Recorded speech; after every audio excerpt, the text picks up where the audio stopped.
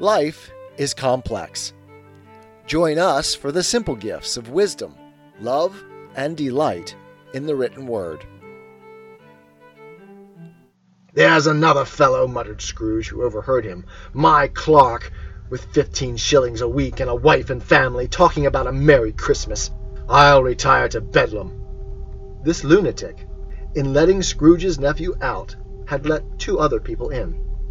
They were portly gentlemen, pleasant to behold, and now stood with their hats off in Scrooge's office. They had books and papers in their hands, and bowed to him. "Scrooge and Marley's, I believe," said one of the gentlemen, referring to his list. "Have I the pleasure of addressing Mr. Scrooge or Mr. Marley?" "Mr. Marley has been dead these 7 years," Scrooge replied. "He died 7 years ago this very night." "We have no doubt his liberality is well represented by his surviving partner," said the gentleman, presenting his credentials. It certainly was, for they had been 2 kindred spirits. At the ominous word liberality, Scrooge frowned and shook his head and handed the credentials back.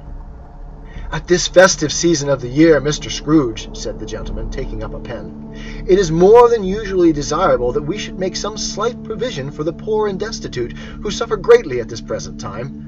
Many thousands are in want of common necessaries. Hundreds of thousands are in want of common comforts, sir." "Are there no prisons?" asked Scrooge. "Plenty of prisons," said the gentleman, laying down his pen again. "And the union workhouses?" demanded Scrooge. "Are they still in operation?" "They are. Still," returned the gentleman. "I wish I could say they were not." "The treadmill and the poor law are in full vigor, then?" said Scrooge. "Both very busy, sir." "Oh, I was afraid, from what you said at first, that something had occurred to stop them in their useful course," said Scrooge. "I'm very glad to hear it." "Under the impression that they scarcely furnish Christian cheer of mind or body to the multitude," returned the gentleman, "a few of us are endeavoring to raise a fund to buy the poor some meat and drink, and means of warmth. We choose this time, because it is a time, of all others, when want is keenly felt, and abundance rejoices. What shall I put you down for?" "Nothing," Scrooge replied. "You wish to be anonymous?" "I wish to be left alone," said Scrooge. "Since you ask me what I wish, gentlemen, that is my answer. I don't make merry myself at Christmas, and I can't afford to make idle people merry. I hope to support the establishments I have mentioned. They cost enough, and those who are badly off must go there." "Many can't go there, and many would rather die." "If they would rather die," said Scrooge, "they had better do it, and decrease the surplus population. Besides, excuse me, I don't know that." "But you might know it," observed the gentleman. "It's not my business," Scrooge returned. "It's enough for a man to understand his own business, and not to interfere with other people's. Mine occupies me constantly. Good afternoon, gentlemen." Seeing clearly that it would be useless to pursue their point, the gentleman withdrew. Scrooge resumed his labors with an improved opinion of himself, and in a more facetious temper than was usual with him. Meanwhile, the fog and darkness thickened, so that people ran about with flaring links, proffering their services to go before horses and carriages, and conduct them on their way. The ancient tower of a church, whose gruff old bell was always peeping slyly down at Scrooge out of a Gothic window in the wall, became invisible, and struck the hours and quarters in the clouds with tremulous vibrations afterward, as if its teeth were chattering in its frozen head up there. The cold became intense. In the main street, at the corner of the court, some laborers were repairing the gas pipes, and had lighted a great fire in a brazier, round which a party of ragged men and boys were gathered, warming their hands and winking their eyes before the blaze, in rapture. The water plug being left in solitude, its overflowing suddenly congealed, and turned to misanthropic ice. The brightness of the shops, where holly sprigs and berries crackled in the lamp heat of the windows, made pale faces ruddy as they passed. Poulterers' and grocers' trades became a splendid joke, a glorious pageant, with which it was next to impossible to believe that such dull principles as bargain and sale had anything to do.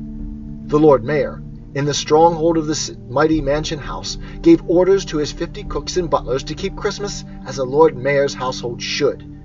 And even the little tailor, whom he had fined 5 shillings on the previous Monday for being drunk and bloodthirsty in the streets, stirred up tomorrow's pudding in his garret, while his lean wife and baby sallied out to buy the beef. Foggier yet, and colder, piercing, searching, biting cold. If the good St. Dunstan had but nipped the evil spirit's nose with a touch of such weather as that, instead of using his familiar weapons, then, indeed, he would have roared to lusty purpose. The owner of one scant young nose, gnawed and mumbled by the hungry cold as bones are gnawed by dogs, stooped down at Scrooge's keyhole to regale him with a Christmas carol. But at the first sound of God rest you merry gentlemen, may nothing you dismay, Scrooge seized the ruler with such energy of action that the singer fled in terror, leaving the keyhole to the fog and even more congenial frost. At length the hour of shutting up the counting-house arrived. With an ill will, Scrooge dismounted from his stool, and tacitly admitted the fact to the expectant clerk in the tank, instantly snuffed his candle out, and put on his hat. "You'll want all day tomorrow, I suppose," said Scrooge. "If quite convenient, sir." "It's not convenient," said Scrooge, "and it's not fair. If I was to stop 1/2 a crown for it, you'd think yourself ill-used, I'd be bound." The clerk smiled faintly. "And yet," said Scrooge, "you don't think me ill-used when I pay a day's wages for no work." The clerk observed that it was only once a year. "A poor excuse for picking a man's pocket every 25th of December," said Scrooge, buttoning his greatcoat to the chin. "But I suppose you must have the whole day. Be here all the earlier next morning." The clerk promised that he would, and Scrooge walked out with a growl.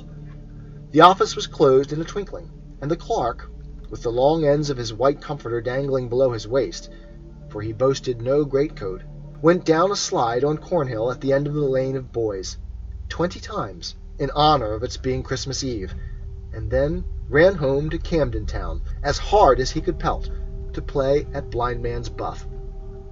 Scrooge took his melancholy dinner in his usual melancholy tavern, and having read all the newspapers, and beguiled the rest of the evening with his banker's book, went home to bed. He lived in chambers which had once belonged to his deceased partner. They were a gloomy suite of rooms, in a lowering pile of building up a yard, where it had so little business to be that one could scarcely help fancying it must have run there when it was a young house, playing at hide-and-seek with other houses, and have forgotten the way out again. It was old enough now, and dreary enough, for nobody lived in it but Scrooge, the other rooms being all let out as offices. The yard was so dark that even Scrooge, who knew its every stone, was fain to grope with his hands. The fog and frost so hung about the black old gateway of the house that it seemed as if the genius of the weather sat in mournful meditation on the threshold. Now it is a fact that there was nothing at all particular about the knocker on the door, except that it was very large. It is also a fact that Scrooge had seen it, night and morning, during his whole residence in that place. Also that Scrooge had as little of what is called fancy about him as any man in the city of London, even including, which is a bold word, the corporation, aldermen, and livery. Let it also be borne in mind that Scrooge had not bestowed one thought on Marley, since his last mention of his 7 years dead partner that afternoon. And then let any man explain to me, if he can, how it happened that Scrooge, having his key in the lock of the door, saw in the knocker, without its undergoing any intermediate process of change, not a knocker, but Marley's face. Marley's face! It was not in impenetrable shadow, as the other objects in the yard were, but had a dismal light about it, like a bad lobster in a dark cellar. It was not angry or ferocious, but looked at Scrooge as Marley used to look, with ghostly spectacles turned up on its ghostly forehead. The hair was curiously stirred, as if by breath or hot air, and though the eyes were wide open, they were perfectly motionless. That, and its livid color, made it horrible, but its horror seemed to be in spite of the face, and beyond its control, rather than a part of its own expression. As Scrooge looked fixedly at this phenomenon, was a knocker again. To say that he was not startled, or that his blood was not conscious of a terrible sensation to which it had been a stranger from infancy, would be untrue, but he put his hand upon the key he had relinquished, turned it sturdily, walked in, and lighted his candle. He did pause, with a moment's irresolution, before he shut the door, and he did look cautiously behind it first, as if he half expected to be terrified with the sight of Marley's pigtail sticking out into the hall. But there was nothing on the back of the door, except the screws and nuts that held the knocker on. So he said, "Pooh, pooh," and closed it with a bang. The sound resounded through the house like thunder. Every room above, and every cask in the wine merchant's cellars below, appeared to have a separate peal of echoes of its own. Scrooge was not a man to be frightened by echoes. He fastened the door, and walked across the hall, and up the stairs, slowly, too, trimming his candle as he went. You may talk vaguely about driving a coach and six up a good old flight of stairs, or through a bad young Act of Parliament, but I mean to say you might have got a hearse up that staircase and taken it broadwise, with the splinter bar toward the wall, and the door toward the balustrades, and done it easily. There was plenty of width for that, and room to spare, which is perhaps the reason why Scrooge thought he saw a locomotive hearse going on before him in the gloom. Half a dozen gas lamps out of the street wouldn't have lighted the entry too well, so you may suppose that it was pretty dark with Scrooge's dip. Up Scrooge went, not caring a button for that. Darkness is cheap, and Scrooge liked it. But before he shut his heavy door, he walked through his rooms to see that all was right. He had just enough recollection of the face to desire to do that. Sitting room, bedroom, lumber room, all as they should be. Nobody under the table, nobody under the sofa, a small fire in the grate, spoon and basin ready, and the little saucepan of gruel — Scrooge had a cold in his head — upon the hob. Nobody under the bed, nobody in the closet, nobody in his dressing gown, which was hanging up in a suspicious attitude against the wall. Lumber room as usual, old fire guard, old shoes, 2 fish baskets, washing stand on 3 legs, and a poker. Quite satisfied, he closed his door and locked himself in. Double locked himself in, which was not his custom. Thus secured against surprise, he took off his cravat, put on his dressing gown and slippers and his nightcap, and sat down before the fire to take his gruel. It was a very low fire indeed. Nothing on such a bitter night. He was obliged to sit close to it and brood over it before he could extract the least sensation of warmth from such a handful of fuel.